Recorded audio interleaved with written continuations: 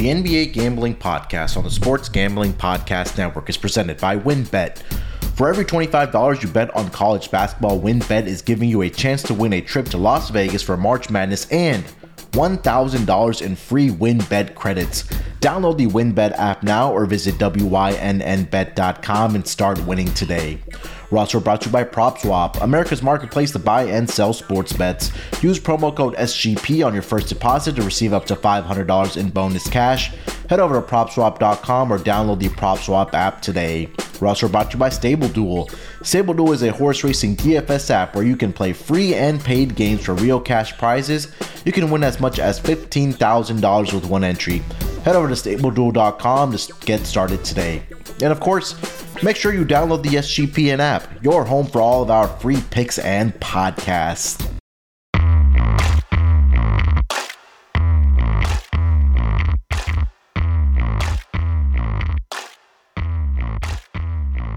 Welcome everyone to the NBA Gambling Podcast, part of the Sports Gambling Podcast Network. It is Monday afternoon, February 21st. I know there's no games, but hey, we're going to keep on grinding on the NBA Gambling Podcast. There's always something to talk about that's happening in the NBA. So a great show planned for you guys today. And joining me as usual to break everything down in the NBA on these Monday, Tuesday episodes, my main man on the East Coast, Zach Broner. Zach, how you feeling this Monday afternoon, buddy? I'm feeling good, man. I was actually just thinking, like, usually we record at night, and I don't even know if you noticed this, but I have like a weird lighting in my room, so my face is always like not visible. Yeah. Because I don't know if that affects you or not, so I apologize if it does. But right, we're recording in both my old apartment and my current apartment was an issue. But we're recording during the day, so happy President's Day. Hopefully people have off work. College basketball today, so no NBA to bet, but glad to have the day off. And yeah, excited to record today. No games to get to, so could feel less bad about, spending 30 minutes breaking down what Goran Dragic is going to mean to Brooklyn's second unit.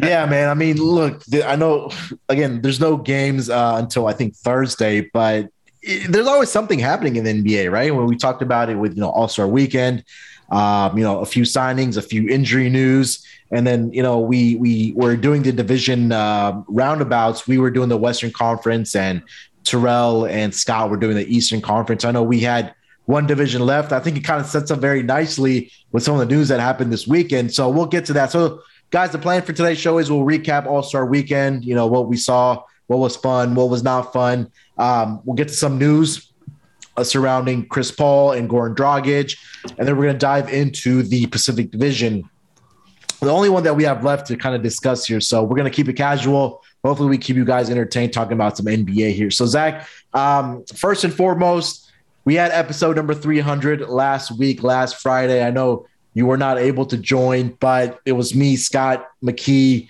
and Terrell on that episode. It was a lot of fun. We talked a lot about the All-Star Weekend. We talked about the kind of what has, at least the growth of what's happened with the NBA Gambling Podcast. And McKee gave the backstory of how we all got started, but a lot of people or a lot of listeners that maybe are new this season or the past couple seasons, you're one of the OGs of the NBA Gambling Podcast that McKee created on the Sports Gambling Podcast Network. So, generally, I just want to kind of get your thoughts of what you've kind of seen from when you and McKee started to where we are now. And if you have any memories that stick out or just want to kind of give you the floor to talk about how we've now or gotten to the point where we are with the NBA Gambling Podcast.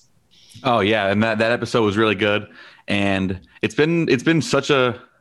It's been amazing. I mean, it's really been incredible. I think it's one of those things where it's easy to say that, like, oh, it's been incredible. That's something people say, but to really see the organic growth, I mean, just from SGPN, I think I've said this in the past, but like when I started off, the podcast, I felt like I discovered something absolutely out of nowhere. I remember I was sitting on a family vacation.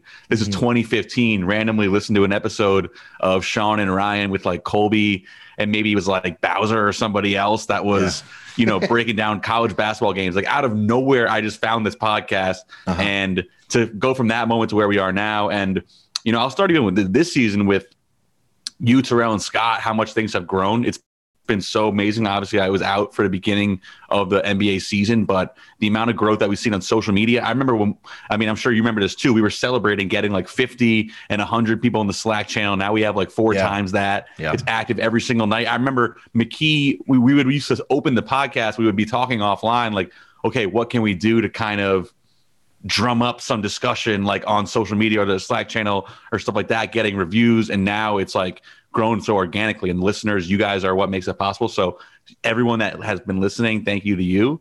For me personally, the podcast has grown immensely. I remember when McKee first asked me if I wanted to do it. That was when it was called the NBA Odds Pod. Yeah.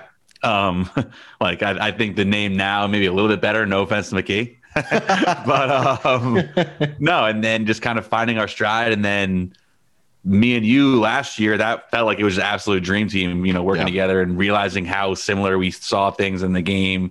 And I remember when McKee was going to start stepping away a little bit, then it was like, okay, Munaf's going to step in. We had never met other than the Slack channel, and then now I feel like we just had a great ability to kind of, conversate and make these podcasts. You and Terrell, same thing. And that's kind of one of the special things behind the scenes is like we never met, all five of us, I guess, including Scott and McKee, but feel like, we've been working together really well and friends behind the scenes. So credit to all the listeners. That's where it starts and ends with. And it's been fun, and 300 more podcasts hopefully to come.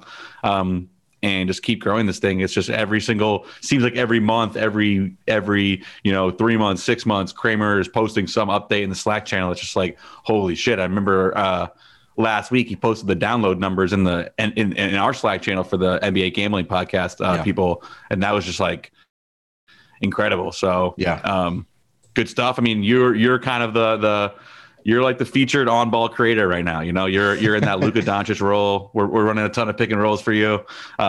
So it's awesome.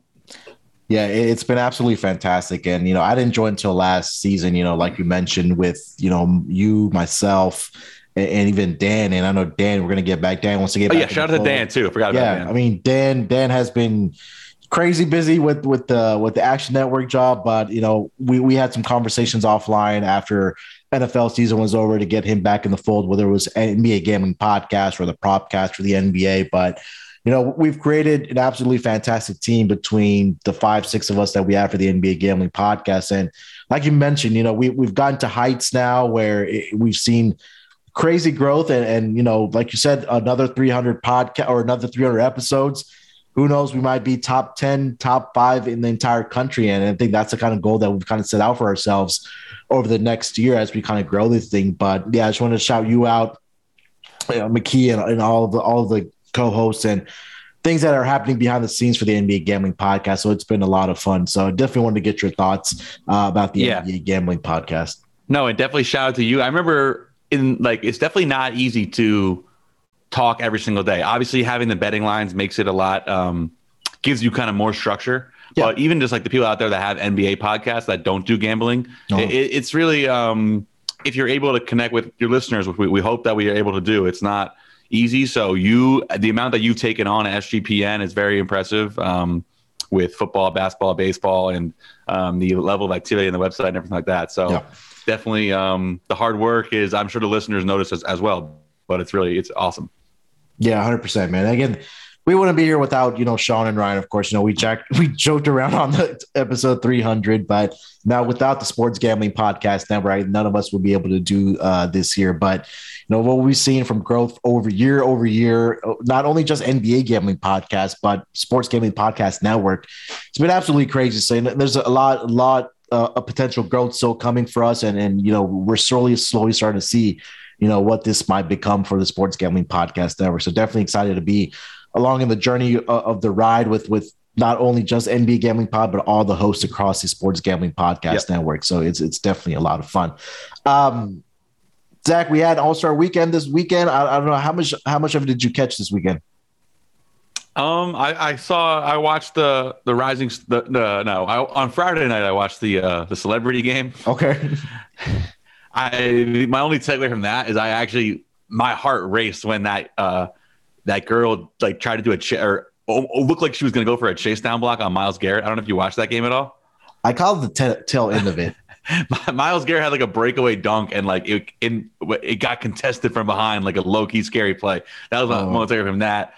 Saturday night, I saw the 3-point and the dunk contest. Dunk contest. What'd you think? Pretty underwhelming. Yeah, I mean, look, we've been spoiled by getting to see Vince Carter. And I tweeted this out. We've been spoiled by seeing Vince Carter, Jason Richardson, the battles between Zach LaVine and Aaron Gordon. I mean, those were incredible dunk contests. Something needs to change. I don't know what it is, but I think that personally something does have to change with the dunk contest. Either we're not getting the best of the best athletes out there to be in the dunk contest. Like, I want to see guys like John Morant out there. I would love to see Aaron Gordon out there again. I mean, I just feel like that the level of competition or the guys that are great dunkers, and no offense to the guys that were in the competition this year, but those days of where we saw LaVine and Aaron Gordon going at it, I mean, those are some of the best memories from the NBA dunk contest. But I think something has to change. You? Yeah, no, I don't remember like in the whole multiple attempt thing. For me, that's what ruins it. Like. Yeah. The second they miss the first dunk, my energy is gone for that attempt because you know what they're gonna try to do. Yeah, and then even when they do make it, it's like okay, but the payoff's not there because you already saw the plan. Yeah. So to me, I think that it should be, I don't know if it's one and done or saying like just emphasizing to the participants like don't do a dunk that you're not gonna make because just the second they miss that first dunk, for me that sucks the energy out of it. It's like the Jalen Green dunk I thought was actually pretty good, but it's like when you miss it. That's why the Obi top in the final dunk, but I feel like the energy was kind of gone by then. That final dunk was kind of nice, the way the tap against the B-board. Yeah.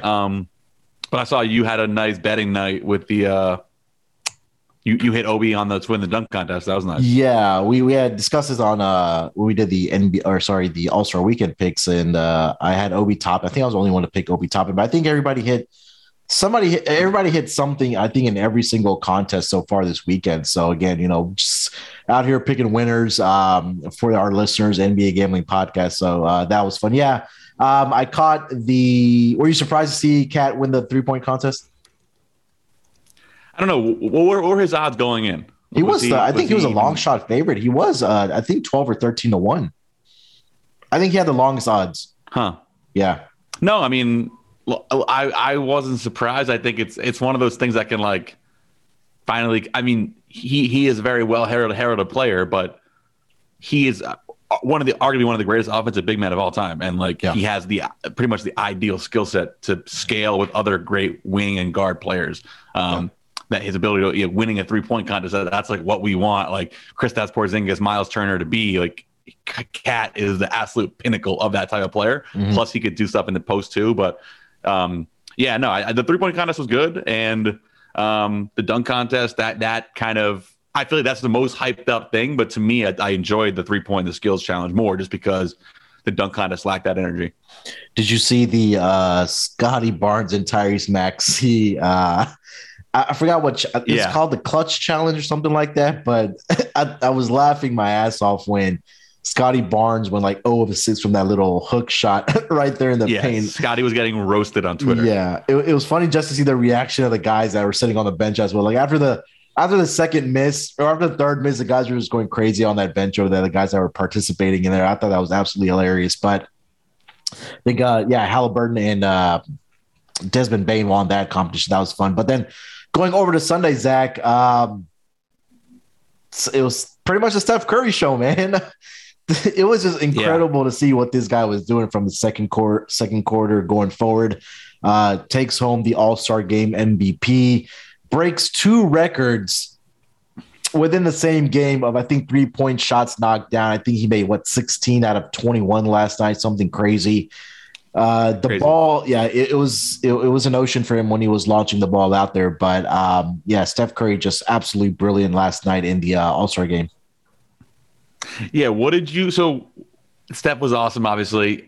What's your thoughts on like making serious takes about the all? Because I saw on Twitter last night, there were some accounts that I follow, credit to them, trying to like break down like, okay, like what does this mean? To me, the All-Star Game is kind of like, it's just for fun, right? But I feel like there were kind of people extrapolating like, oh, and is Steph Curry going to break out of his slump now because he went 16-21 in the All-Star game? Like, I thought I was kind of reading into like late in that game. Like, I thought Giannis really started trying hard. Like, Devin Booker was going pretty hard as well. I noticed that. Do you read into any of the All-Star game, either X's and O's, like this player is this good, or even like legacy and narrative type stuff? I think that for Steph, I kind of do read into it for guys that, you know, mainly the starters, right? Guys like LeBron and Giannis and Steph Curry, guys that kind of have this resume where, number one, okay, they have a ring, they have a Finals MVP. Giannis has that Defensive Player of the Year award. For some of those guys, their only thing that's kind of missing is All-Star Game MVP. And I think that's something that Steph Curry was able to add to his resume. That he's a champion. I'm not sure if he's won in Finals MVP yet, but he holds the record for 3-point shots made in NBA history. So it's just adding another trophy to that trophy case, right? And you know, we've seen LeBron do it. We've seen now Giannis do it. Steph Curry adds that to his resume. So I think there's something there for guys like that to kind of just have that MVP award in an All-Star game. That's kind of my thought process that kind of goes behind this. And I think when I went back and listened to the episode 300, I think the first name that I shouted out was Steph Curry to win the MVP at plus 750. The number kind of came down to plus 650, but there's two other guys that I did mention, DeMar DeRozan, I think Luka I also mentioned, but stars, the stars are going to shine when it matters most. But I think, Zach, I'll get your thoughts on this. I think the greatest move has been adding the Elam ending to the All-Star game, which makes it so fun to watch. Yeah, the Elam ending is great. I mean, I think it would be weird to bring it over to like real games, but I think like if they end up doing that in-season tournament, which has been rumored like for the last like 5 years, I would like to see them use the Elam. I think it's a really it makes the end of the game really exciting, so long as it doesn't end on free throws. But there was a lot of spread and total intrigue with the ending of that game, right? It came down to the wire. It did. So I think especially on the total, because I think the total opened up, and I don't want to misspeak, but it was around 318 and a half. And I think it closed at 324 and a half, 325 in that range. And it ended up right in the middle at 323. But I think we hit the handicap on the head when we talked about the picks, is that wait for a live number if you do like the under, because typically we see the first quarter, first half, not much defense is being played, right? So on a live number, you might be able to get a even better number in the range of 330 and a half, 340 and a half. I think a couple guys in the Slack channel last night were able to pick up a very inflated number when, you know, there was no defense being played in that first quarter in that first half. So there's a way of tying in the gambling perspective. I think that's a way to kind of attack all-star games. I think Terrell probably was the only one from the four of us that had Durant plus the points, or Team Durant plus the points, and he was able to nail that with the Zach LaVine 3 there at the end. Yeah, no, it was a good game. It honestly got pretty intense, and then I always like, especially with this year, how wide open all these star players go back to their teams. Yeah. And now it's like, okay, like these guys are all hanging out, but now it's like actually, especially in the East, like all these guys are about to go to war. And I thought was Jimmy Butler hurt, or he just didn't want to play? I just think he's not. It doesn't seem like his vibe, anyways. Yeah, that's just Jimmy Butler, right? Yeah, but like for me, it's like Jimmy, how competitive he is, how much of an alpha he is. Like I feel like he's like, I'm just here to like show up, and then it's like I'm going back to Miami, and it's like full sprint mode ahead towards a title. So that game just got me excited for the playoffs. I mean, it's just the level of talent right now is insane, and all those guys are going to be factors. I mean, for the most part, right? Like every single one of those guys is going to be involved in some way. You know, it's kind of funny. LeBron is like the one who might not be there, right? But no, it's fun. I believe I want to say Eric Spoelstra was the coach for. He was the coach of the other team. I saw Jimmy sitting next to Monty Williams, but maybe Spo just said like, don't put him in. I mean, I doubt he wanted to play anyways. Yeah. I mean, so there, it's out there that maybe certain guys don't want to be out there for certain minutes, or they're valuable to their team. I mean, going forward for the playoff push, like you mentioned, in the Eastern Conference. But Steph Curry gets the MVP, 50-point game for him last night. He was going for the record. We saw it towards the end of the game where he's trying to get up that three to beat Anthony Davis's 52-point record, but he sets the 3-point record in the All-Star game. But anything else from All-Star Weekend you want to touch on, Zach, before we get to some NBA news? I guess I could kind of transition into the news. We didn't have this in the agenda, but what do you think? This is kind of involved in both. What do you think of Zach LaVine playing in this game and like playing kind of heavy minutes down the stretch when he's saying, or there's been reporting that he has lingering knee pain and he doesn't feel right, and he's like status seems to be somewhat ambiguous for the rest of the season? Yeah, so we were talking about this on episode 300. Is that why is Zach LaVine even out there? And then I went back and looked on Twitter at some of the credible sources, and they said probably he's been cleared to play. It's like he's going to be back playing for the Chicago Bulls the second half of the season. So, a little bit of a head scratcher for me on why he was out there for, or at least for that many minutes. But hey, if he's cleared and he feels right, yeah, sure, put him out there. But I think you're more important to your team, obviously, in the second half of the season for the Chicago Bulls. You're, making that push for a number 1 seed, number 2 seed. But yeah, it was definitely interesting to see him out there. But I mean, if he's feeling fine and the team is okay with it, I think, there's no reason for him not to be out there, I guess, right? Because was his first or second All-Star game? Yeah, no, agreed. And then it definitely is one of those things where it's like, I'm trying to think if I was in, like, as a fan, I say the All-Star game isn't that important, but imagine being a younger person. You literally grew up watching LeBron, Kawhi, et cetera, KD. Yeah. Like, that's obviously really special. So credit to him for making it there and obviously get to cash in the opportunity. Yeah, 100%. Zach, let's put a bow on All-Star Weekend. Let's take a quick break here, and then we will come back and get to some NBA news that kind of transpired over the weekend here. So we'll be right back after we hear from our sponsors. WynnBET has a massive college basketball contest. The grand prize winner will receive a reserved seating area, 4 seats, at the world-renowned Wynn Las Vegas Race and Sportsbook for the early round action of college basketball tournament, as well as 2 rooms at Wynn Las Vegas for a 2-night stay. In addition, they will be awarded with $1,000 in free bets on WynnBET. Any WynnBET patron that places a minimum $25 wager on college basketball during the promotional period will become eligible for the prize, and players can take advantage of the offer immediately. There is no limit to the number of entries that a patron can receive into the grand prize drawing. For example, if a patron wagers $1,000 on college basketball during the promotional period, they will receive 40 entries. Offer subject to change. Terms and conditions at wynnbet.com. Must be 21 years or older and present in the state where playthrough WynnBET is available. If you or someone you know has a gambling problem, call 1-800-522-4700. We're also brought to you by IPVanish. Did you know that browsing online using incognito mode doesn't actually protect your privacy? That's right. Without added security, you might as well give away all your private data to hackers, advertisers, your ISP, and other prying eyes. That's why I use IPVanish VPN to make it easy to stay truly private and secure on the internet. IPVanish helps you safely browse the internet by encrypting 100% of your data. This means that your private details, passwords, communications, browsing history, and more will be completely shielded from falling into the wrong hands. Even your physical location will be hidden. IPVanish makes you virtually invisible online. It's really that simple. You can use IPVanish on unlimited devices without sacrificing on speed.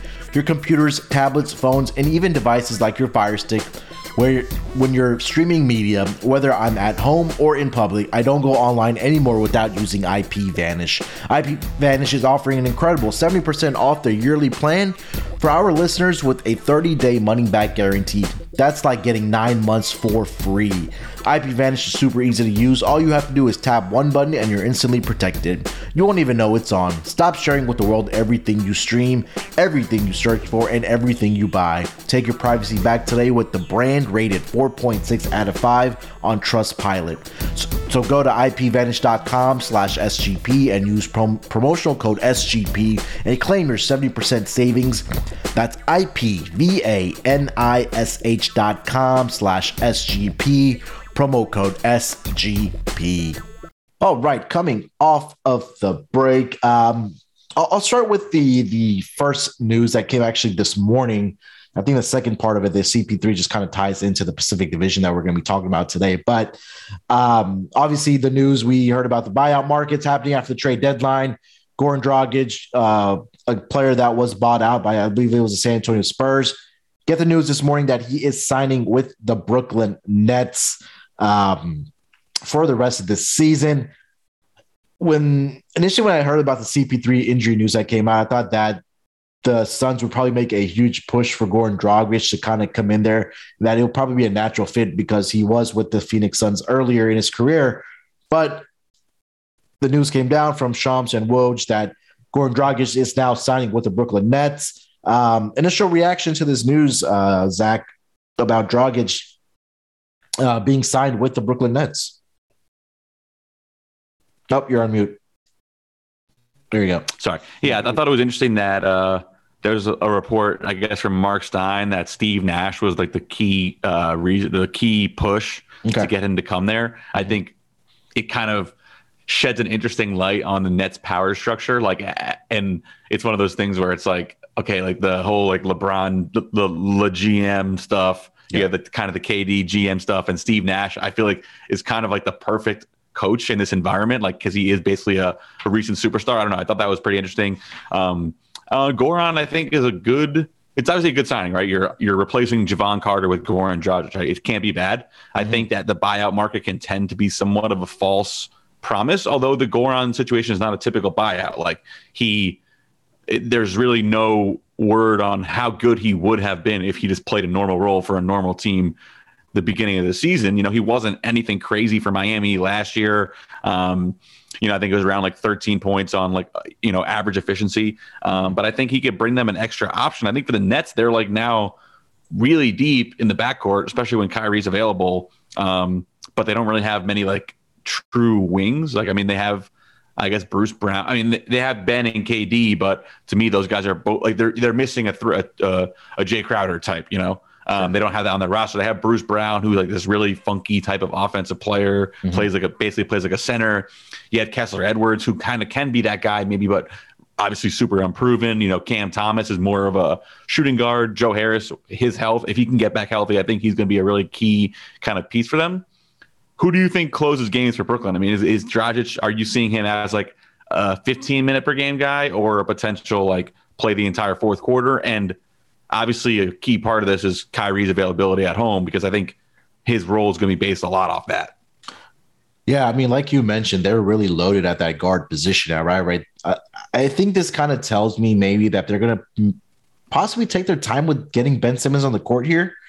Because you add Goran Dragic to the fold, right? I mean, this guy can, like you mentioned, get you 10 minutes, 15 minutes. He can probably go out there and get you maybe 20 to 22 minutes a night if you need it. And then the whole Kyrie situation with him, again, being on a part-time basis, we're starting to see a lot of these mandates starting to get lifted from not only here in the States, but also around the world, right? I think I saw today where England lifted all the COVID restrictions, and now they're, trying to get back to full, normalcy there. So who knows, maybe the next couple months here where we see that when it's playoff times that we see, Kyrie is going to be able to play in home games. But as far as going back to your question about closing games out, I think that the offense defense substitutions that we kind of see in late games from coaches, I think this is a great example of it for the Brooklyn Nets, where you can sub in Ben Simmons for defense, bring in Goran Dragic for offense if you need it that way. But for Dragic, I think he's going to be a key contributor in that second group. Obviously, he's still a guy that can shoot the basketball. He can create his own shot. He can get to the basket, set up other teammates. A great pick and roll guard. A big signing for them, obviously, but I think you'll still want to see Ben Simmons, Kyrie Irving, Kevin Durant, Aldridge, and then a Joe Harris type closing out for the Nets. What do you think?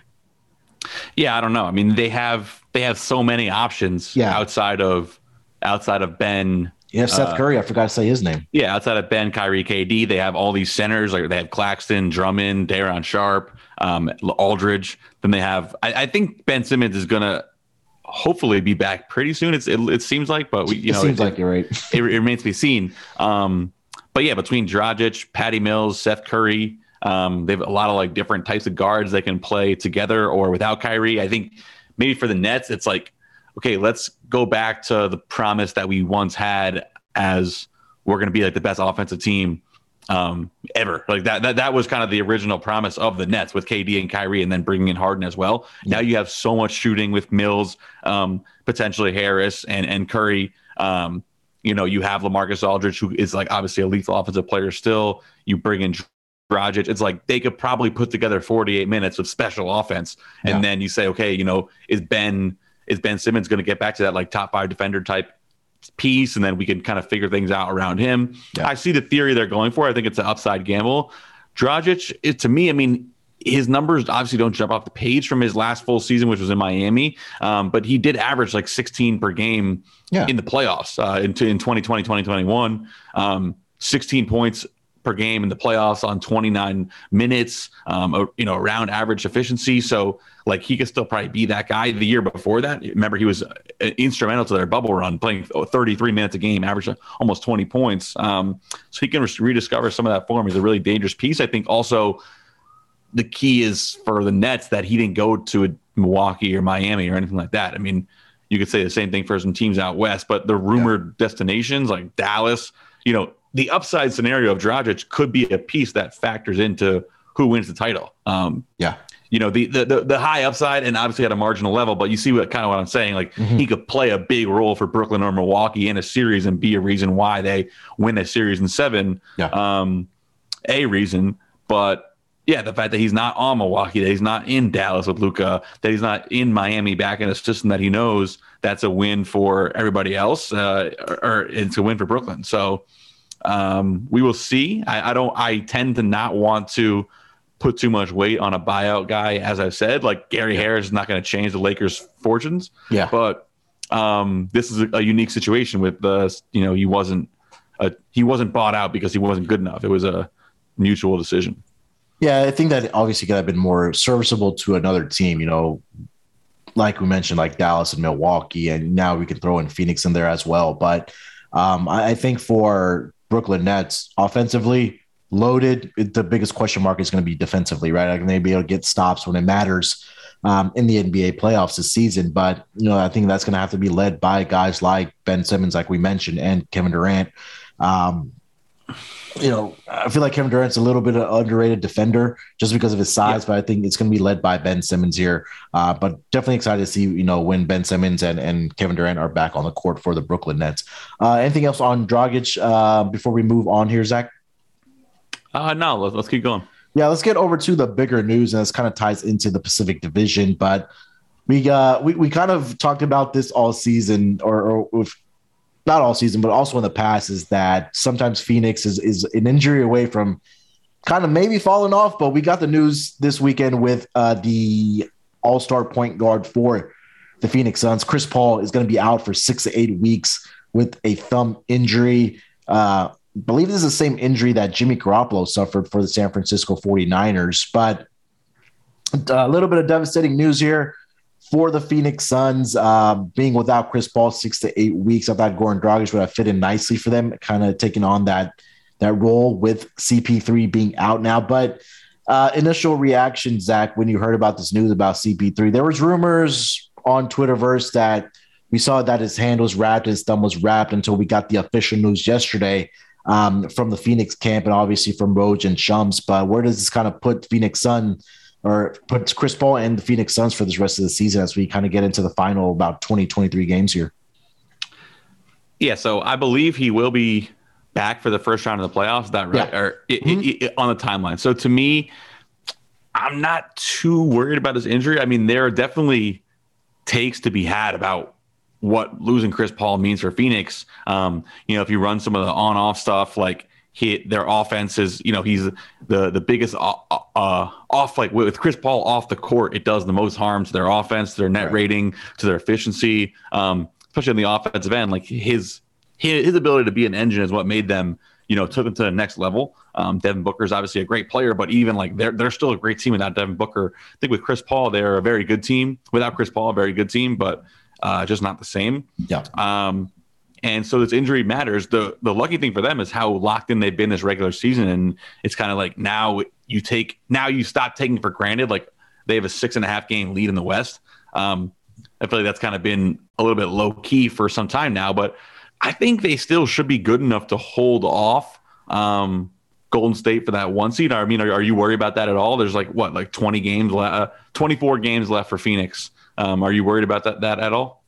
Yeah, and this was something I was looking at this morning was, with the NBA All-Star break, it's really not right at like the exact 41 game mark, right? And the first thing I kind of looked at was strength of schedule remaining in the NBA for, in particular, the Golden State Warriors and the Phoenix Suns. So the Phoenix Suns have 24 games left this season. The Golden State Warriors have 23 left. They only have one more matchup left against each other, but I think the difference right now is, number one, the Phoenix Suns do have that 6.5 game lead here for the number one seed, which Golden State trails. But right now for the Suns, and this is, I think the difference is that Suns have the sixth easiest remaining schedule in the NBA versus where the Golden State Warriors have the seventh most difficult schedule remaining in the NBA. So for me, I think that they're going to be okay without CP3 for the final, 23, 24 games here. Obviously going to have to be led by Devin Booker. You still have DeAndre Ayton. You still have veterans like Jay Crowder, Cam Johnson has really came about this season. So I think they're going to be okay. If it was anything around like 4.5 games, Zach, I think Golden State may have caught them, but I think at saying that they have a 6.5 game lead and Golden State having the seventh most difficult schedule remaining, I think Phoenix will be able to hang on to that number one seed and kind of get CP3 back at that point.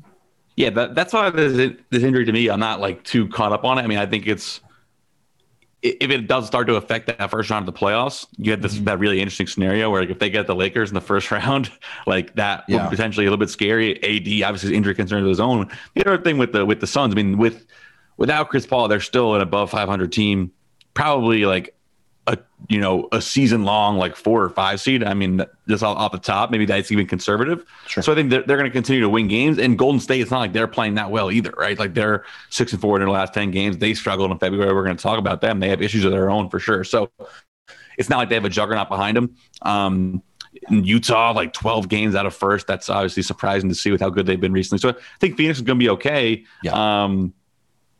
And should, kind of cruise into the one seed. The question is just make sure you have Chris Paul at 100% for the playoffs, which hopefully if this timeline is anything right. But remember, it's a reevaluation. I talked about this in the Slack channel all year, that every single injury this year is just reevaluation. Like, remember, Paul George is only supposed to be out for 3 weeks until the reevaluation. We haven't seen him play since. So hopefully that's not the case here. A thumb injury seems like it should be pretty manageable, but you never know. But that one seed should be safe. It's going to put a lot of pressure. Campaign's been in and out of the lineup as well, right? He's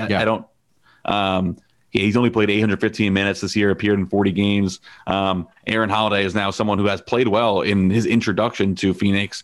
There'll be a lot more of a load on his shoulders, and Devin Booker a chance to kind of get back to being that all-you-can-eat on-ball guy that he was before Chris Paul got there in the first place. Yeah, and I'm seeing that Campaign is going to be ready to play in that first game, returning after the All-Star break here. So some good news there for the Phoenix Suns. So, I mean, between Aaron Holiday and Cam Smith, and even I think we throw in Elfrid Payton's name in there as well, I think they'll have enough to kind of compensate at least the scoring part of it. But, when we talk about Chris Paul, the guy that's an extension of the head coach on the floor and in clutch time, I think that's where it might catch up to them. But now, you still have a player like Devin Booker on your roster. Hopefully DeAndre Ayton's able to stay healthy for this team going forward. And again, with 23 games left here and a 6.5 game lead in the Western Conference for that number one seed, I think they're going to be okay. And again, we also got to give credit to Monty Williams for what he's been able to do this season. But I think now it's really going to matter on how he coaches his team up without having one of his two best players on the floor. So, Zach, I know we said we're going to talk about the Pacific Division here, so let's just jump right into it. It kind of just ties in together here, and we'll just start with the Phoenix Suns here. We know we talked about the injury here with CP3. We kind of went through the roster here, but right now, like we mentioned, they are sitting at 46-10 in the Western Conference with the number one seed, 6.5 game lead. Anything else you kind of want to add? As we approach the final stretch here of the NBA regular season for the Phoenix Suns. I mean, I think we can kind of talk about what this team's outlook is for the rest of the season. Sure. Tying in the Chris Paul injury, maybe a concern is like the whole rest versus rust idea, like we see with the extra bye week in football. Like when we get to probably the first game of the playoffs will maybe be the next game Chris Paul plays. So it'll have been a couple months since this whole group played together. Now they've played together, obviously, all of last year, all of this year at a really high level. They've only lost 10 games this year, but I guess when you look at Phoenix, obviously they will win this division. So, and that's a tough division to win. I mean, I guess Golden State kind of lingering there as a deep dark horse, but are the Phoenix Suns the best team in the NBA for you heading into the playoffs? Is that kind of how you view everything, or do you view them as part of a larger group at the top? I think they are the best team in the NBA. I mean, it's hard to make the case that they're not, right? Just because, I mean, this team is really complete. When we talk about rosters and we talk about the three levels of the inside rim protection, you talk about your wing defenders and then your guard play, right? You have Chris Paul and Devin Booker, one of the best backcourts in the NBA. You have great wing defenders in Mikal Bridges and Jay Crowder, three indeed guys that they can lock down opposing players, best offensive guys, and they can knock down the three-point shot. And then you have JaVale McGee and DeAndre Ayton on the inside. So I think, again, I've said this a lot of times on the NBA Gambling Podcast that picking up JaVale McGee for them was huge this offseason, and it gave them that backup center rim protection that they needed. And even the times where DeAndre Ayton was out this season, Zach, JaVale McGee stepped up very nicely into that starting lineup for them. I mean, he was getting the rebounds, providing that rim protection for them. Me and Scott had talked about this. I feel like that they needed one more piece off of the bench at the trade deadline. They didn't do anything to address that. That may speak higher volumes now because they don't have that guard play. Maybe getting a guy like Terrence Ross or an Eric Gordon type would have been huge for them. But it's hard for me not to make a case that right now, for where they're at, 48-10, number one seed at this juncture of the season, having a 6.5 game lead in the Western Conference, I think they are the best team in the NBA right now. Yeah, I think they have been the best team in the NBA to date, no doubt. They're over, I guess, 6.5 games better than the next best team in terms of record of the regular season, leading the league in net rating by over a full point. At this point in the season, that's really impressive considering how clumped together basically everyone else is. But the thing with Phoenix that I hesitate with is that no one really had them as this clear number one league wide. Mm-hmm. I personally still don't. I guess I'll start with that until they have put on this show in the regular season. Now, to me, playoff basketball is a whole different beast than the regular season basketball. Now, I think they're rightfully the favorite to win the title at this point, but if we kind of go back to the playoffs last year, right? They beat that Lakers team, super impressive. I was on the wrong side of that all the way. I didn't believe in the Suns last year going into the playoffs. But then from there, they never really were thought of as even after winning the title, right? They faced the Nuggets without Jamal Murray. They faced the Clippers that were totally destroyed, depleted, and then lose to the Bucks in a competitive series. But I never saw the Suns as this 1A title favorite until they put on the show in the regular season. To me, I mean, I'm curious kind of how you think they stack up in the West. I would say I would put them in the same conversation as Milwaukee, maybe Brooklyn, Miami, those types of teams in terms of how I see it. I would put them in that group rather than ahead of that group. But how do you kind of see a Suns Warriors playoff series? What do you think you would make that line right now? Oh man, that series price. Yeah, I would put you on the spot here. I think the books would probably make the Warriors the favorite in that series. But I think it would be right there, at minus 120, minus 125. I think Are the Warriors favored? I would think so. I was going to say Suns minus 150 maybe. Wow. Really think, okay. Yeah. I would say maybe assuming Suns both teams are healthy. Warriors plus 130. Assuming both teams are healthy. I mean, we will see because that would probably you would have two full rounds of playoff look to get there. Yeah. But that's interesting. I mean, I think the Suns have a little bit more respect than that, but I would be curious to see kind of someone that like you that's been high on both teams, how you see it. I'm surprised.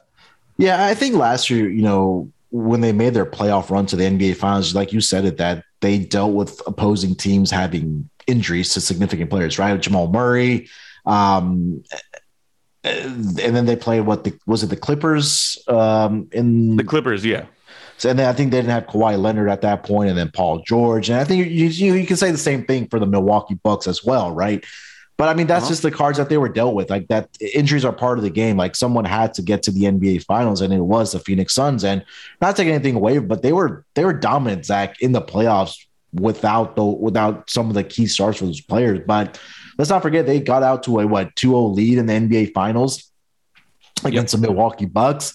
It just kind of tells you how crazy and a valuable player Chris Paul really is, because he stepped into this team, after I think it was a trade with the Oklahoma City Thunder, and catapulted this team to the number 1 seed, got him all the way to the NBA Finals. He finally got over that hump of getting into the NBA Finals. And, again, I feel like I kind of see what you're getting at with this. Like, there's just something missing from this Phoenix Suns team.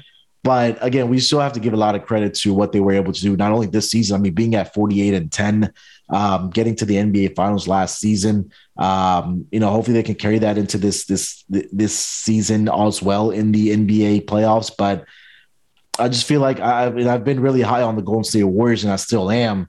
Maybe this was an indication that Steph Curry is getting out of the slump. You're still getting Draymond Green back into the fold for the Golden State Warriors. Let's keep in mind, for the Warriors, they haven't had a game this season so far with Klay, Draymond, and Steph together, right? Yep. We saw that first game when Klay returned, and he was on the floor for that tip-off, but immediately checked himself out, and he hasn't played a game since then. But kind of going back to the Phoenix Suns, anything else from a roster standpoint or future outlook? Do you see this team? Let me ask you this. Do you see this team back in the NBA Finals this season? I see you're hesitating. I'm definitely hesitating because I'm always skeptical of like the changes in public opinion, right? So to me, I guess that's what I'm missing with the Suns, is that going into the season, right? I don't think people had them as the best team in the NBA, right? I mean, no. I have a 14-1 Suns championship ticket from this year. Yeah. And that's like, you see, that's the way I think. That's why I'm still like holding on to the Lakers, and that's why I'm skeptical of the Warriors, and that's why I'm still holding on to the Hawks and the Nets. Like, that's kind of the way that I approach these things, and that is obviously not always right by any means. Sure. So that's like what makes me skeptical of Phoenix, right? Is that we didn't think that they were this team. Now, based on a relatively small sample and not a playoff sample, we're putting them in that class. I guess to wrap up Phoenix, we've already kind of touched on the Lakers and the Warriors a bit. Mm-hmm. I'll take a step further. I'm going to say they're not in the finals. Do you think they win the championship? The Suns? Yeah. I don't think so. Okay. I don't think so. I mean, I wouldn't be surprised if they are back in the NBA Finals, but I don't think they're gonna win the title this year. And I just feel like there's still one more piece missing from this team, whether it's off the bench or another, maybe a shot creator for this team. Because again, let's say Chris Paul's injury, he re-injures it into the playoffs, and they're without Chris Paul for the playoffs. I mean, they're going to be out fairly quickly, right? Versus some of these other teams that have, a lot more depth at that star position or that guard position. So I think that's the one thing that kind of scares me. And we've seen it in the past with Chris Paul when he was with the Rockets, the hamstring injury. Once he left, once he wasn't able to perform or play, that the Rockets went down without Chris Paul. And I think that seems to be the same thing for the Phoenix Suns. If they're going to be, let's say a re-injury does happen for Chris Paul, that, he's not able to be out there and help the team along with Devin Booker. So that's the one thing that kind of scares me with this team. You want to go from bottom to top, or you want to start with the Warriors here? Whatever you want. All right, let's start with the Sacramento Kings. We're kind of shift gears here a little bit. And now with the Sacramento Kings, obviously the big trade that happened at the trade deadline, and a shocking trade, I think we can say, Zach, is from the past, we've seen that there hasn't been a real clear game plan or what the future kind of holds for the Sacramento Kings. And out of nowhere, they trade Tyrese Haliburton to the Indiana Pacers in return for Domantas Sabonis. Early returns for the Sacramento Kings look good with De'Aaron Fox and Sabonis paired up together. But where do you kind of go with this Kings team, man? It seems like there's no real blueprint on what the direction is or where they want to go with this team. Obviously, with the draft pick of Davion Mitchell, you have De'Aaron Fox, you have Domantas Sabonis, you have some pieces that you're starting to put together a roster for contention in the future. But what's your kind of look for this team and what you've kind of seen from this season, at least? Yeah, it's been an up and down season for Sacramento. Some moments where it's like, okay, they, I guess, like have a present and a future. Like I think that they're trying to do both, right? They had this like young 3-guard backcourt, Tyrese Halliburton, Davion Mitchell, De'Aaron Fox is still young, but they also have like Harrison Barnes is playing really well right now. Rashawn Holmes kind of like a vet center, and they were at times like looking like a play-in team. You know, they're still trying to chase that. Obviously, I liked the Sabonis Halliburton trade. I still do. I like it for both teams. I think both teams kind of got what they wanted out of it. I think Sabonis, I said this on our last show, but the odds are that Tyrese Halliburton never becomes as good as Domantas Sabonis already is. He's only 25 years old, and he has roots in the Pacific Northwest. Potentially, you can kind of keep him around in Sacramento. Mm-hmm. And they needed to balance out this roster a little bit, right? Having 3 great guards doesn't seem like the best use of resources. Like, if you like to fit with Sabonis, I'd obviously rather have 2 great guards than a big. Davion Mitchell, to me, is someone that when I saw him in person, potentially, and you made fun of me for this because I'll admit it was in like a 40-point loss, but one of the best in-person performances I've ever seen from an NBA player, most impressive from a young player. Yeah. So the question for Sacramento is what's their level of buy-in to the Sabonis, Fox, Mitchell core, Harrison Barnes as well, going into the offseason, because they're now kind of the idea of chasing the play-in with that Sabonis trade, it didn't, like, there are still 3.5 games out of it. The Pelicans are also chasing the play-in. The Spurs are also chasing the play-in. The Blazers have been playing like the best basketball out of all 4 of those teams. So making the play-in doesn't really seem that likely. They're in last place in that race. Like you said, only around 20, 25 games left. So the question is, going into the offseason, like, are they bought into the future of this team? I think that with a full offseason together, I think they could be a team that's like, not out of nowhere because we see it coming, but like a top 5 offense, top 10 offense next year. So that's the idea. I think is to really build up the offensive upside of this team. The defense is not going to be great with Sabonis, but it can be better. De'Aaron Fox can be better on the defensive end. Davion Mitchell can be a guard stopper. So I think it's just going to take conviction to keep going on this path this summer. Sure. They made a big trade already. Now it's like you have your team kind of like, let's go into next season with a clean slate, 0-0, and let's like start off the season really hot offensively. But for the rest of this year, I think it's about building chemistry with those guys, with those key players, and like staying convicted with the roster decision going into next season, and just trying to start off really fast offensively. They've had some really nice offensive performances since Sabonis got there. Mm-hmm. Others not so great. Like it's been up and down. Then they won their first 2 games and lost their next 3, if I'm not incorrect there. So let me check. It's just going to take sticking to the grind because the plan this year is not that realistic of a goal at this point. Yeah, and sorry, I should have mentioned this when we started talking about the Kings, is that their regular season win total prior to the season was at 36.5. Right now, they're currently sitting at 22-38, I believe. Yeah, and in their strength of schedule, they do have the 9th most difficult schedule remaining in the NBA. So with 22 games remaining, I think you're right that it's going to have to be that they're going to have to build chemistry with De'Aaron Fox and Domantas Sabonis and Harrison Barnes. I kind of want to go back to and ask you this: is that last season we saw the Chicago Bulls make a trade for Nikola Vucevic to pair with Zach LaVine. Yep. It kind of reminds me of that, but I'm not sure we're going to see the results that the Chicago Bulls had this season. And it's going to depend on what's going to happen in the offseason and what they kind of surround those 2 guys with, because we've seen time and time again, year in, year out at the trade deadline, that Harrison Barnes' names has always come up in trade rumors, but the trade has never kind of came into fruition. Do you think that Harrison Barnes is going to be a guy that's going to be on this roster to kind of pair with De'Aaron Fox and Domantas Sabonis and Davion Mitchell, or do you think that they're going to maybe move on and try to find another replacement for a guy like Harrison Barnes or a type of player like Harrison Barnes? Yeah, we'll see. I mean, he's under contract for one more year, but he'll be an unrestricted free agent after that. Yeah. So, he's a guy I think the Sabonis trade did have an element of chasing the play-in this year, and that kind of led to Harrison Barnes not being moved at this deadline. Mm-hmm. His name was obviously out there. Mm-hmm. So it seems like he'll be there for another year. I like him as a player a lot and think that his shooting and wing defense is obviously a key thing to have in between Sabonis and your guards. But Yeah, I wouldn't expect too much roster shakeup. Obviously, they brought in Dante DiVincenzo. I like that move as well. Yeah. He's another guard though. Like I think it would be nice to have, like you mentioned, that Bridges Crowder setup. Like everybody in the NBA is chasing that. They only have one of those right now at Barnes. Yeah. So and then it's like, okay, what's the Richaun Holmes, the Bonda Sabonis decision is also going to be a tough one, as well as and they Alvin just Gentry. re-signed Richaun Holmes as well.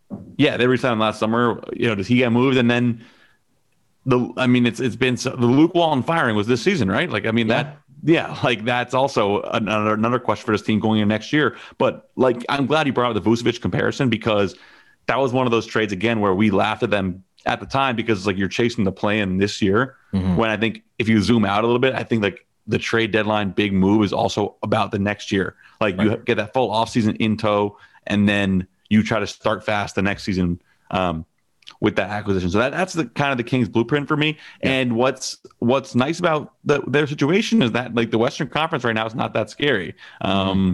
Or at least it doesn't look to be. I mean, these things can change so fast, but like it's not that crazy to convince yourself that you could be in at the plan at the very least next year or even higher. So for the Kings, the rest of the season, I mean, that win total is going to be hard to get, obviously, and now the plan even harder.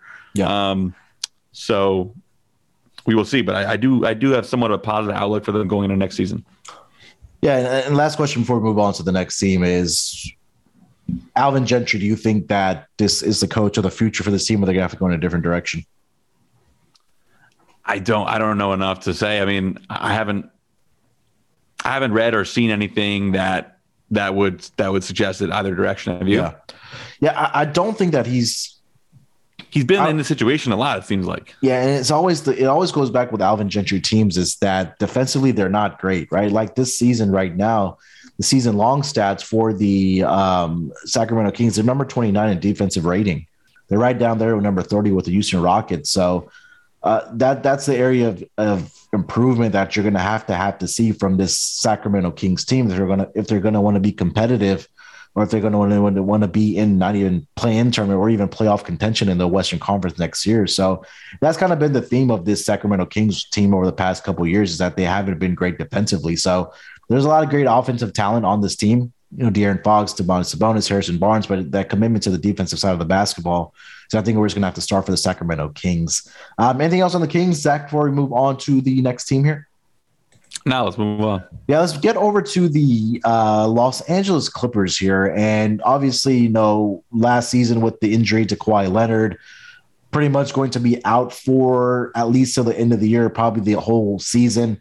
There was some rumors or news that came about a couple of weeks ago or months ago that he was ahead of schedule with this recovery, but not sure if we're going to see him this season at all. And then obviously the injury to Paul George as well with the elbow injury was going to be reevaluated from 3 weeks from the time of the injury. That's now been kind of pushed back, and we haven't seen Paul George either. But I think for this Clippers team here, Zach, they're right now currently, let me see if I have the standings here. Right on out. Yeah, they're in 8th place right now, 30-31. The remaining strength of schedule for them, they have a middle of the pack strength of schedule left. 21 games left for them. Coming into this year, their win total was set at 45.5. With 21 games left for them here, might be a little difficult to get there. But I think first and foremost here, Zach, for me at least, you got to give Tyronn Lue a lot of credit here for what he's been able to do with this team without having your two best players in Kawhi Leonard and Paul George on this roster. I mean, it's been pretty much all role players that have been carrying this team to 30 wins. If I told you that the Clippers at the halfway point or at All-Star break were going to have a better record than the Los Angeles Lakers with Anthony Davis and LeBron on the Lakers team, then the Clippers were going to be without Kawhi Leonard and Paul George, I think 95% of the world would probably have laughed at us. But I mean, here they are. They're in the 8th seed. They're in that play-in tournament. What has kind of been, I think we can probably call it a success, or at least I'm going to call it a success for what the Clippers have been able to do so far this season. Yeah, it is a success. I think it starts on the defensive end, right? They've been like a top 10 defense all year. And I think they have even been like a bottom 5 offense.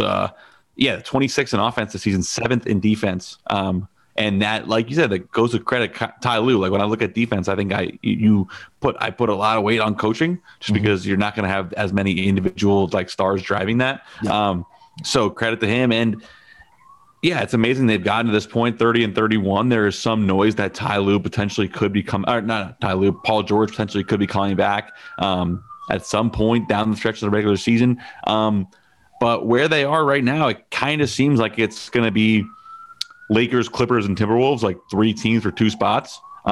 Those 2 playing spots. Okay. How do you kind of see? Let's say Paul George does not come back. Do you see that they're like a foregone conclusion not to make it, or do you think I still think they could beat Minnesota? Like they'll be like a 3-point dog in Minnesota in that game, in a potential playing game. So how do you kind of see their postseason hopes, or should we focus more of our discussion on Kawhi and PG being back next year, where I think they will be right back in that top conversation?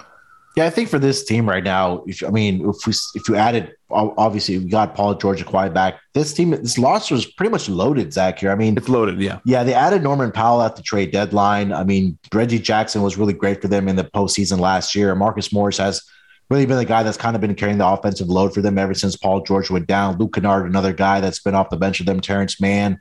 They've had different guys really star some nights, whether it's been between Terrence Mann, whether it's been Luke Kennard. I mean, Nick Batum has had flashes of 30-plus point games. And again, at the trade deadline, they added another piece in Robert Covington and Norman Powell on this roster. So if I told you that, hey, Kawhi Leonard and Paul George were going to come back this season and try to make a playoff push here, I mean, where would you kind of rank them with those 2 guys healthy in the Western Conference?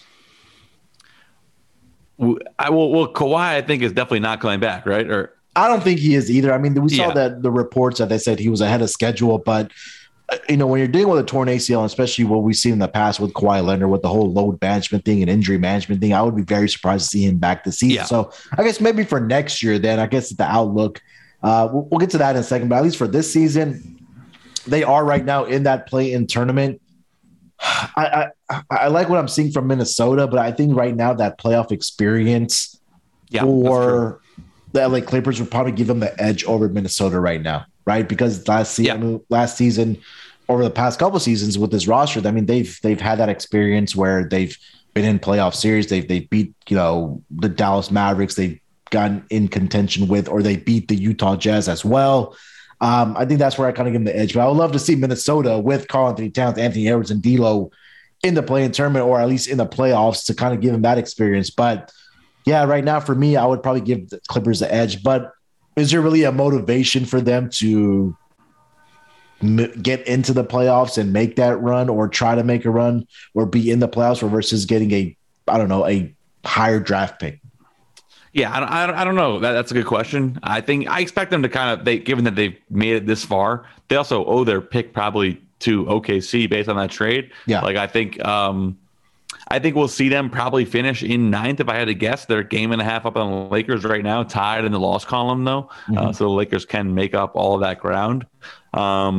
So I would probably expect them. Yeah, I would say I think the Lakers find a way to get in. And then maybe Minnesota or Clippers for that last spot, and then probably get trounced by Phoenix or Golden State in the first round. But that would still be a successful season for the Clippers. And I think, like you said, this it's been a tough season, right? Because when you say, it's very similar to Denver, right? When you kind of are in your prime as a franchise, like in terms of the team that you built, but you were taking this 1-year hiatus due to injury. It's like a strange. Both those teams have really persevered in the face of that. But yeah, I'm curious to see what they do end up looking like when they get in that play-in tournament. Their style gave a lot of teams, obviously Utah gave them fits last year in the playoffs, even after they had lost Kawhi. So I think they do have kind of a playoff identity that's hard to deal with. And Ty Lue is just phenomenal. But to be at 30-31, it's impressive. I would be surprised, like you said, if they make any type of noise beyond just winning in the play. And I think they would be a 4-0 or a 4-1 loss in the first round. Yeah, and I think that, then kind of get into the future or next year when you get Paul George, you get Paul George back, you get Kawhi Leonard back. You have a great supporting cast here. Do we automatically put them into that top three, assuming that Kawhi Leonard and Paul George are at 100%? What do you think? Yeah, to me, I would make them a tier one contender, assuming those guys are both healthy. It'll be interesting to see kind of what the league looks like next year, but I would assume I would have them right there with Milwaukee, Brooklyn, and Phoenix maybe. I would be Kawhi Leonard right before he got injured was the best player in the league last year. Him and KD, it was ridiculous what he did in the first round.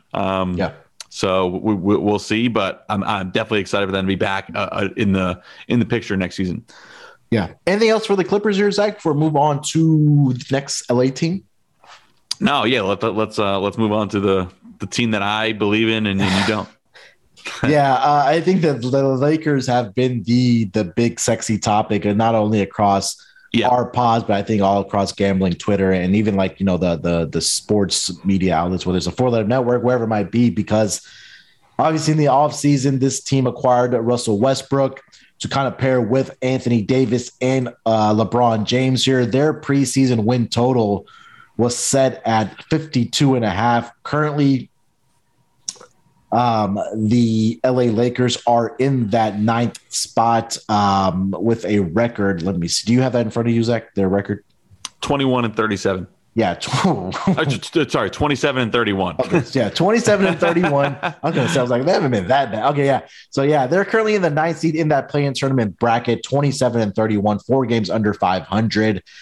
They are 6 games behind the Denver Nuggets for that 6th spot. But the big news for the Lakers and what their season has been is that they've dealt with injuries. Anthony Davis has been out he was out 6 weeks. Now he's going to be out another, I think, 4 to 6 weeks again with that foot sprain.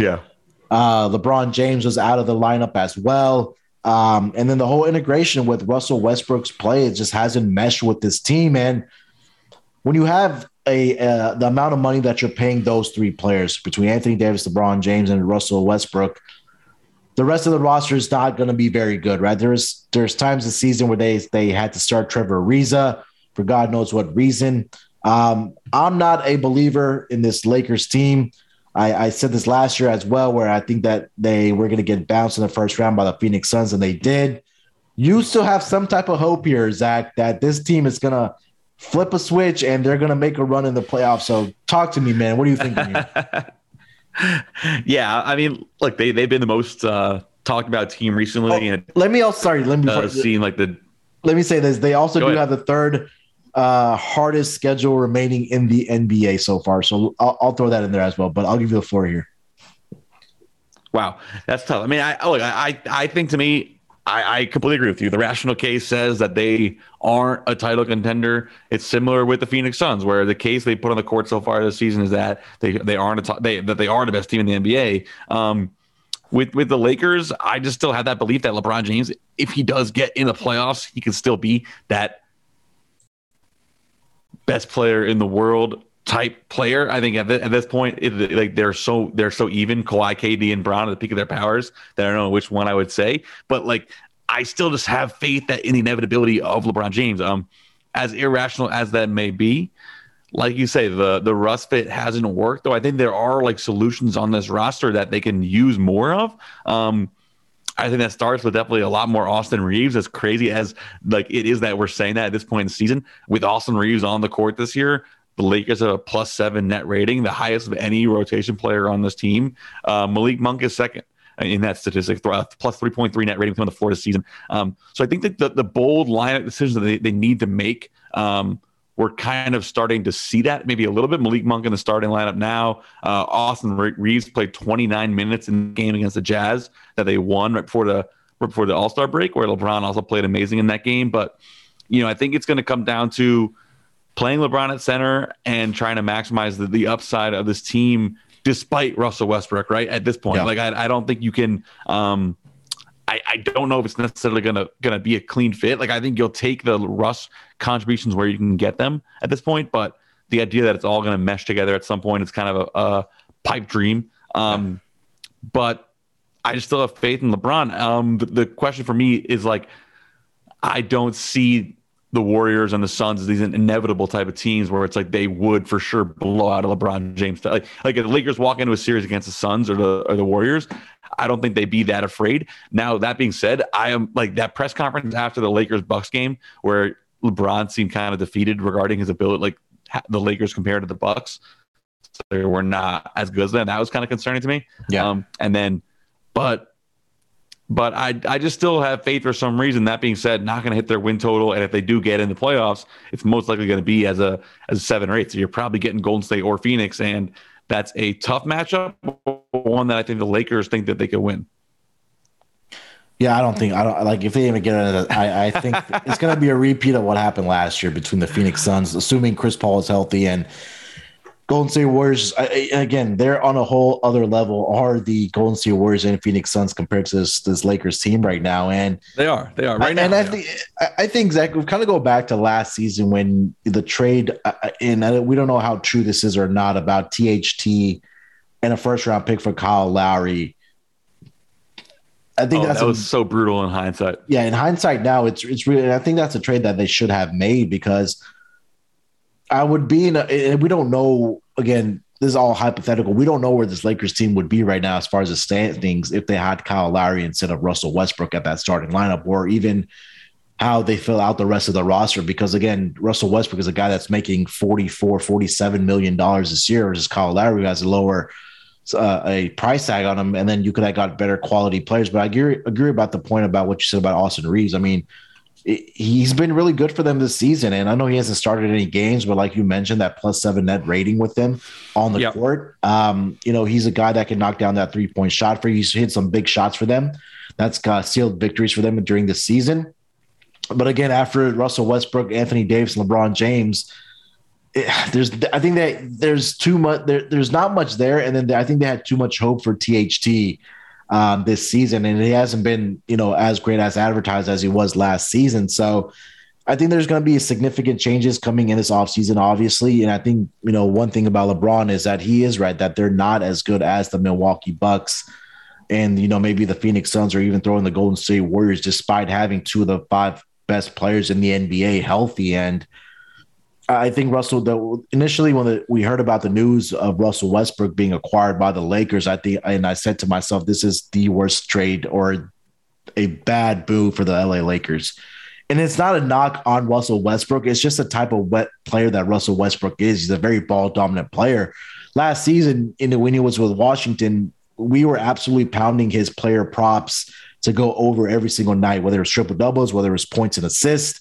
Points, rebounds, and assists. Everything was flying over for Russell Westbrook. But the fit right now for what the Lakers were doing last season with LeBron and Anthony Davis, I felt like Kyle Lowry would have been a better fit than Russell Westbrook. And they tried it. It hasn't worked out. But again, I think this is going to be a team, the Lakers, that, they'll get into the play-in tournament with LeBron James and Anthony Davis healthy. You're asking them to win one game. Yeah, they can do that. But once they get into the playoffs, I think it's going to be a repeat of last season. We're going to see Frank Vogel gone, and we're going to see a significant roster turnover for this Lakers team. Yeah, Frank Vogel, I would not expect to be in the on the Lakers sideline next year, unless they do something crazy in the playoffs. I'm just excited to see it. I think it's going to be, especially for people of our generation, seeing LeBron, like he's not going to be at all the favorite, right? I think we've never really seen that before, where it's like, okay, I mean, going back to early LeBron, before the Heat days and all that, he's going to have to be the one to get off the mat. And if he can do it, it's going to be like, oh my God, this guy is the GOAT or something like that. Yeah. And if he can't, then we can finally stop feeling this ghost of LeBron that he's going to, take a bad team out of nowhere. But look, if they can get to a LeBron AD with Reeves and Monk, and then, whether it's Taylor Horton-Tucker or Stanley Johnson or Russell Westbrook that emerge, they could still have a very intriguing closing 5. Yeah. But we will see. Right now, the thing about the Lakers, you can't really it's hard to have a rational discussion about them because they have all this drama around them. Obviously, at the trade deadline, that were LeBron and AD consulted about by Pelinka with making a move or not. That reporting, it's they aren't a good team right now, and they're have a lot of bad stuff around them, but you still kind of feel like they could do something in the playoffs if they get in. So we will see. I'm really excited to see where things head. And I also think for them, I mean, they need to win games the rest of this regular season, because I think, you know, you don't want to have to rely on winning the 2 games in the play-in, and see if you can push up. I mean, they're 6 games behind Denver. You know, we're talking about the Warriors potentially catching the Suns 6.5. Like, it's possible. So we will see how well they can play without AD and then coalesce when he does get back. Yeah, and like I said, they have the 3rd hardest schedule remaining here in the NBA. They have, coming out of the break, they have the Clippers twice. They play Dallas. They have Golden State in there. Obviously, they'll have Phoenix without CP3, but there's some games in there that are going to be winnable for them.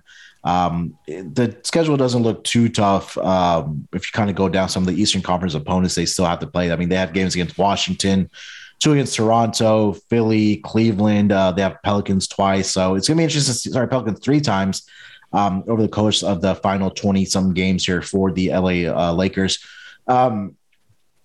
Zach, one more thing I want to touch on with the Lakers. We saw the press conference with LeBron James during this All-Star break. He hasn't shut the door about returning to Cleveland. You know, he said that this might be a possibility.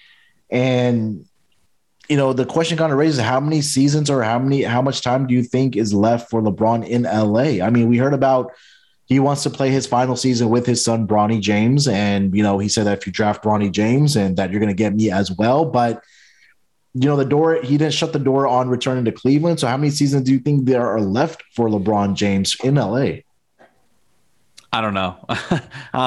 It's going to be, the rest of his career is going to be fascinating to watch. That's why these playoffs are so big, because if they don't do anything in the playoffs, I think like we can kind of go into next year and put LeBron safely out of the conversation for like best player in the NBA, that kind of thing. Like, oh, they're going to be in the playoffs every single year. So at that point, what does he want to do with his career? Like, does he want to keep trying with the Lakers? The roster situation looks kind of dead around him. Mm-hmm. Go back to Cleveland. Whatever he wants to do, he's obviously earned the right to. So we are witnessing, you know, the last handful of years of one of the top 3 basketball players of all time. It's just, you know, we got to just enjoy it while we can and know that every single move that happens from here on out is likely going to be, you know, part of some documentary film made in about 10 years. As we're going to be looking back on this saying, you know, these are the final years. So just enjoy it. And if he does get to play with Bronny, that would be an awesome sight. Yeah. Anything else with this Lakers team, Zach, before we touch on the Golden State Warriors? Nah, but definitely we know we will be talking about the Lakers plenty the rest of the season. Much as we try to spread the love all across, they're just too fun to talk about. Yeah, 100%. All right, Zach, let's take one last break here, and then we'll get to the final team in this Pacific Division, the Golden State Warriors. We'll be right back after we hear from our sponsors. There are never enough things to gamble on, and the one sport that runs 365 days a year is horse racing. The best part is now there is a new way to play the ponies, especially if you are brand new to the sport. Check out Stable Duel, a daily fantasy style app where you can play free and paid games for real cash prizes. Pick your horses, build your stable, and play against others to move up the leaderboard. Win as much as $15,000 with one entry. Don't know anything about horses? Not to worry. The app gives you clear data on which horses to select to build your best strategy. The app is free to download at StableDuel.com. Multiple games are offered each day with free games weekly at tracks all over the United States. Get in the app, create your account, and start building your stables today. Invite your friends to play against you or play against our stables. You can even follow them in the app, and we can compare our own stats. Download now at StableDuel.com and see how many winners you can pick in your stable. See you in the winner's circle. Play, race, win. We're also brought to you by PropSwap, where America buys and sells sports bets. The Bengals defy the odds this season by reaching the Super Bowl, but Cincinnati bettors fell one game short unless you were one of the smart bettors who sold on PropSwap. PropSwappers make huge profits last week when they sold their Bengals Super Bowl tickets, like Tim from Ohio, who sold his $100 40-1 Bengals ticket for a profit of $1,500 on PropSwap. PropSwap has thousands of buyers across the country, so you'll find the best odds and collect the most money for your bets. Hurry and download the free PropSwap app today. PropSwap has fantastic features like filtering tickets based on the best value, a free activity feed to stay in the know with all the big sales and red hot tickets for sale, a loyalty rewards program that turns your ticket sales into extra bonus cash, and a first deposit cash match. Use promo code SGP on your first deposit, and PropSwap will match your deposit up to $500. Join the real sports bettors on PropSwap, where America buys and sells sports bets. And of course, last but certainly not least, make sure to download the SGPN app. The SGPN app is now live in the App Store and Google Play Store. The app gives you easy access to all of our picks and podcasts. Don't forget to toss up an app review and download the SGPN app today.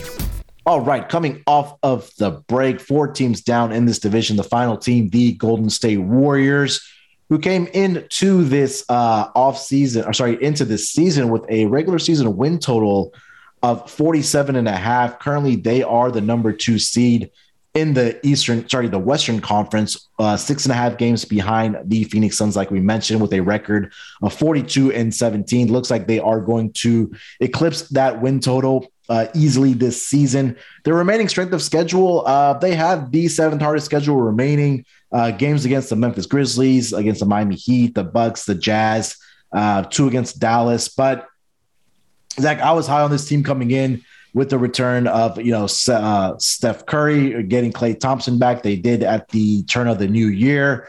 Klay Thompson looks like he's back in form as a Splash brother. They do get or are going to get Draymond Green back here fairly soon. Hopefully. Yeah, hopefully. And also James Wiseman, we've seen that he's starting to practice a little bit with his team. But again, number 2 team the number 2 seed in the Western Conference. What's kind of been your opinion or your outlook for this team so far this season for the Golden State Warriors? Yeah, I've been very up and down with the Warriors. At some points, I'm like, okay, I'm convinced that they are this great team that they've been playing like. Other times, I want to make the tweet, the Warriors aren't as good as we thought they were, as we think they are. We didn't think they were going to be this good coming into the season, although you did, so credit to you for that. Look, they're just coming off a 9-game winning streak, so you don't want to overreact. But in the month of February, things haven't been that great. They've lost 4 of 5 going into the All-Star break, including loss to the Knicks and the Clippers. Nuggets at home, obviously that crazy game. So I'll kick it to you. Where's your concern level at for those last 5 games coming into the All-Star break after that 9-game winning streak? And then the Draymond situation, it doesn't seem like he's going to be back right away. Looks like more of a wait and see type of thing. So lose 4 or 5 going into the break. What's your level of concern at? Yeah, I think this was a team, at least even mainly for Steph Curry, where they just needed to get it to the All-Star break and just needed a break, especially a player like Steph Curry, because he had the whole breaking the all-time 3-point shots made record. I think that was kind of lingering. He was in a shooting slump ever since then. And I think that he, as the leader and the best player on this team, just needed a break here. And I think that we saw a more fun and more loose Steph Curry in the All-Star game. And now he has a couple more days off here. They don't have a game till Thursday. Klay Thompson is back for this team. I'm reading right now as a report as of 5 days ago that Draymond Green participating in light activity on the court. They're going to ramp it up a little more post All-Star break, and they're expecting back some point in the second half of the season here. I really do want to see Draymond Green back with at least about 10 to 12 games left, just to kind of give those big 3 some time together on the court. And, maybe it's muscle memory for them from the past where they've kind of played together and won, 72 games and won championships together. But I do want to see at least Draymond, Steph, and Klay get some run together before the playoffs come in. You're going to eventually get James Wiseman back on the fold. But for me, I know what I'm going to get out of Steph Curry. I know what I'm going to get out of Klay Thompson. For me, it's going to be what am I going to get from the others, meaning guys like Andrew Wiggins, guys like Jordan Poole. Who's going to be those first couple guys coming off of the bench? Because we know that the rotations kind of shrink in the playoffs. Another guy that's kind of been on the shelf for them has been Andre Iguodala, who I think is going to be a big part of their run in the playoffs. And we've seen him when he was with the Warriors when they made their championship run. He was an integral part. He won the MVP when they won one of their 2 titles. But I think that he's going to be what I'm seeing from Andre Iguodala is going to be at least sidelined for 2 more games, but having all those guys back, kind of building that chemistry and getting, the run together or getting that chemistry together to go into the playoffs. Kind of going back to your question before I went on this rant here, I'm not too concerned about them losing for the last 5 games. For me, it was just about Steph Curry just needing a break. I mean, you saw it in timeouts. He just looked exhausted, and I think that you'll get a refreshed Steph Curry back, and with Klay back in the fold. I'm not worried about this Golden State Warriors team right now. Yeah, no, I mean they have so many options, like you said. They have a ton of depth, and they're now kind of used to having Klay back. It's been 10, 15 games with him back, so he's settled in. He's looking really good, I think, as well as you could have expected. And Steph's carried a huge load this year. Glad that he'll have some rest, and I think, like you said, he did seem he was gassed a little bit drained, and now you get the All-Star break to come back off it. Yeah, I think we talked about how, before Klay came back, it was a question of, is Klay going to be in the closing 5 in the playoffs? It does seem like definitely yes. Oh yeah. So I mean, who's that 5th guy to you? If you lock in Draymond, Klay, Steph, and Wiggins, and maybe Wiggins isn't a lock either, but it's going to have to be so much depth, right? I don't know. I mean, they like to play Draymond at center. Wiggins maybe Wiggins maybe a little bit small. Like, I think Iguodala will factor in that conversation for sure. Yeah. Jordan Poole in some matchups, Gary Payton in some matchups, but they have basically everybody on this roster is somewhat part of the rotation. I mean, I guess JTA, Damian Lee, those guys are falling out, but they're really deep, but they have kind of a little bit spread out at the top, other than Steph and Draymond, obviously. But yeah, I mean, to me, I would put them. I would still have them right here. How would you stack them up against the Jazz, Grizzlies, Mavericks, and Nuggets? The Warriors? From a playoff perspective, yeah. I would give me Warriors all day. Over all those teams? Okay. I probably would agree with you. I mean, I think a series against Jazz will be interesting. We'll see what their level's at going into the playoffs, but probably would have them over Memphis, Dallas, and Denver for sure. Yeah, I mean, it's. I think, to answer your question about who's going to be, I think it probably will be Andre Iguodala for me, just because these guys have played together in the past, and with Iggy, Steph Curry, Andrew Wiggins, Klay Thompson, and Draymond, I think that's pretty formidable. And the key for me is going to be defensively. Draymond Green, one of the better defenders, or the best defenders in the league. And I want to see what I get defensively from Andrew Wiggins and those guys as well. We know Iggy can be on a given night, can be a good defender. Maybe the miles are racking up for Andre Iguodala a little bit, but again, the question is going to be from a rotation perspective. Outside of those 5 guys, I'll ask you this, Zach. Off the bench, who do you think is going to be? Is it going to be Jordan Poole? Is it going to be Otto Porter? Is it going to be Kuminga? Who do you think is going to be that 6, 7, 8 guys for this Warriors team? Yeah, I think it's those 3. Kuminga has been really intriguing recently. Obviously, some of the flashes are so exciting, and then Porter and Poole, gotta like those guys. Looks like Gary Payton's going to stick in the starting lineup. So yeah, to me, it would probably be Porter, Poole, Kuminga, and Iguodala as the 4 guys that actually play off the bench in the playoffs. But yeah, they're really deep, but their depth isn't. The amount of depth they have is amazing, but they don't have those true high end guys. Maybe Jordan Poole can be that. But we'll see. I'm intrigued. Just again, another team I want to see once they get in. They have that experience, right? They have a play style in the playoffs that they've seen work, and when they get Draymond playing center for all this time, they're gonna have a lot less Looney, a lot more Draymond at center, and that formula basically changed the NBA with how electric it was in their play style. So if they can get back to that, they have a style that they know works in the postseason, and everybody should be afraid of for sure. Yeah, right now the Warriors are tied with 2 other teams as the title favorites, with Phoenix Suns and the Brooklyn Nets at plus 425 at the conference. Okay. Right now, the Phoenix Suns, and I mean, you can say Phoenix Suns and Warriors are pretty much tied as the favorites at plus 180, or the Suns at plus 185 for the Warriors. Anything else for this team, Zach, for the Warriors that you maybe want to discuss? No. The Draymond injury is the one thing I'll keep an eye on, because it doesn't seem like there's any set timeline on that, and that's always an interesting situation.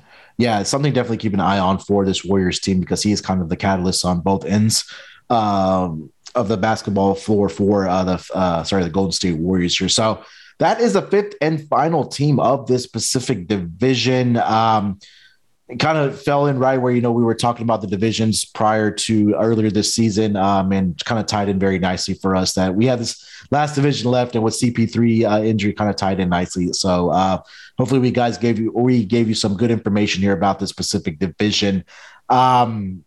Anything else, Zach, for this Pacific Division overall? I think it's going to be a great, storylines to keep track of, with now Phoenix Suns without CP3, the Warriors eventually getting back Draymond, and now what your Lakers, I'm going to call them your Lakers now, what the Lakers are going to be able to do without Anthony Davis. And now the spotlight is on LeBron James now.